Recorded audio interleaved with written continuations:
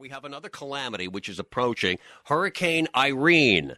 Bill Evans, the local weather guy for ABC 7, is on the phone right now. Bill, is this going to do the job the earthquake did not? Well, Crummey, first of all, thanks for having me on the show. I am talking to you from my father's basement on his phone, by the way. Are you hiding? Are getting ready for Irene? Actually, I'm hanging out on the back patio. What a gorgeous day it is outside. You know, it's a day. It's kind of like the calm before the storm hits in the area. Right. I think Irene is going to come close enough that it's going to do some damage to the area, particularly eastern Long Island and out toward Nassau County, Suffolk County, probably on the same path as Hurricane Bob. For those who remember Hurricane Bob, kind of like Hurricane Gloria, it kind of glances the Carolinas, heads on out eastern end of Long Island. But still, even that far away, this is a big storm. It's very large in size, and it will throw rain all the way back over New York City, all the way into eastern Pennsylvania with winds. So I think we get tropical depression-type winds, 30, 40-mile-per-hour winds sustained over a long period of time. This will be Saturday night into Sunday.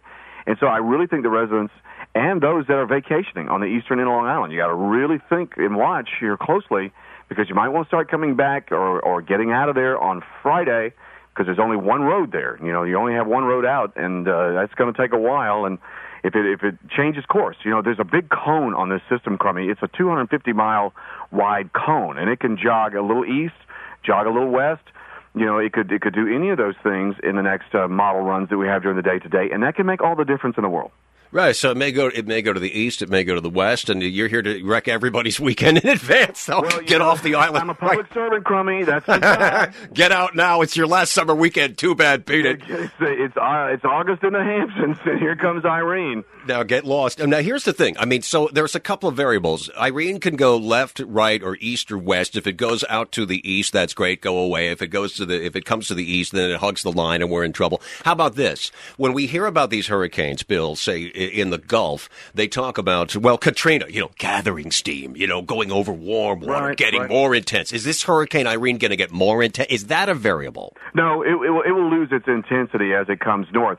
But when hurricanes come to the northeast, they become a totally different animal. I mean, when you look at the one that's down there right now, it's moving to the northwest at 8-10 miles an hour. Once they get up to the Carolinas, they race much faster. They move 35-40 miles per hour. They become a different animal. And our geography doesn't help at all. Long Island is a right angle.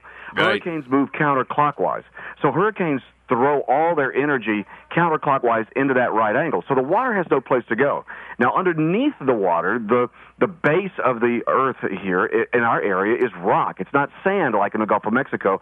So in the Gulf of Mexico, that sand can absorb a lot of the energy from the hurricane. Not so here. So a Category 1 storm, in terms of storm surge, becomes a Category 2 storm. So that's what's deceiving about these storms. They race faster into the northeast. Their category size is not as large. The largest it's ever been has been a Category 3, and the last one we had was the Long Island Express back in 1938. We're due for another Category 3 storm. Every 80 years, a major storm comes our way. So, climatology tells us that this happens. It's happened before. New York is the only area in the world that's actually had an island in its, native land wiped off the face of the earth by a hurricane, and that happened back in 1900. So we know these things happen. They reoccur. But when they get to the northeast, our waves are bigger. The effect of the storm is much stronger, even though it's a Category 1. You can't be deceived by that scale, because they're much worse when they get here because of our landmass. That's so interesting, Bill, because we were just talking about the quake yesterday, and the fact that the conditions of the topography here as well also affect how we feel a quake. Even though it was so far away, you feel it a lot harder. By the way, let me ask you one thing. As a weather guy, a professional that you are, is there any such thing, when we talk about quakes, there's something they talk about on the West Coast a lot, and I don't want to start this virus on the East Coast, but I might as well do it.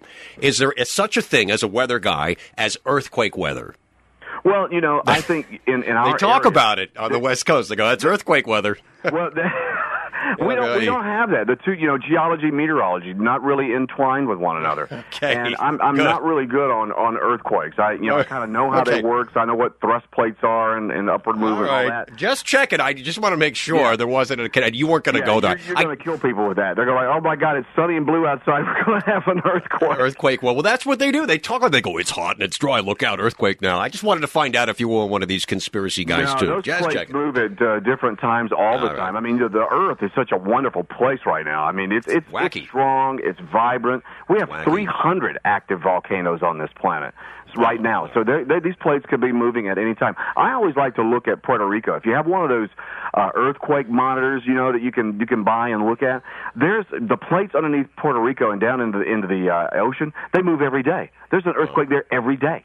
And you can see it. It's like 2.5, 2.8, 2.6. Not really big, but the plates are always moving. And then you look at the Ring of Fire, and then you're out on the West Coast. You're in L.A., and I know they're probably getting a little chuckle at everybody here on the East Coast. We're laughing. But, I get it. I mean, I've got a foot in both, in both corners here. I get it. If you're not used to it, and you're 86 floors up in the Empire State Building, trust me, I'm not going to laugh at you. No, I think it's very serious. And there were people who were nauseous, and people have reactions to these things. People freak out. Even on weather days, people have reactions to the weather. If you have extreme high pressure, a lot of people suffer from, they get all kinds of headaches. They get migraines. In low pressure, people feel depressed. Yeah. So the weather, and then you throw an earthquake on top of it. I can't believe the number of people that I heard from yesterday was talking about how they got nauseous. Wow. And, the earthquake lasted, I think a minute and a half. I think people were saying it lasted a long time. I didn't feel it, but where I was here in Connecticut. But I'm on book tour, and so I was speaking last night, and I could not believe I was in New Jersey, and the number of people from the Jersey Shore that were talking about how they got nauseous at the rumbling. So, when the earth shakes, it's something you're not used to, and it's weird. I mean, the earth you think is bedrock. It's going to stay put, and you can count on that. We talk about, foundations. It's rock solid. Well, it ain't rock solid because the rock ain't solid. No, the earth is a nice globe and a nice ball and everything, but I always tell little kids, look at a basketball, and then when you look at how a basketball is made, it has different patches of seams on it of the hide, of the basketball makeup, and that's what the earth is like. And these plates move around, and that's just part of being on the earth, and they're going to move around. We're going to have this happen again. We don't have the frequency here, thank goodness, that they have, out on the West Coast, because they just live with it every day there, and they compensate emotionally and physically. Here, we have other stuff to contend with, 4 full seasons of weather and blizzards, and now we got a hurricane coming on us. Right, that's enough. All right, Bill, I think we're going to be talking to you. We'll be tracking this thing as it comes closer during the week, so we'll see you tomorrow. Everybody that's on the East End, Crummey, got to keep an eye on it. I mean, stay He wants to wreck your weekend. No, he is just hell-bent on wrecking your last weekend of the summer. That's his bottom line. All right, Bill, thank you. I appreciate that.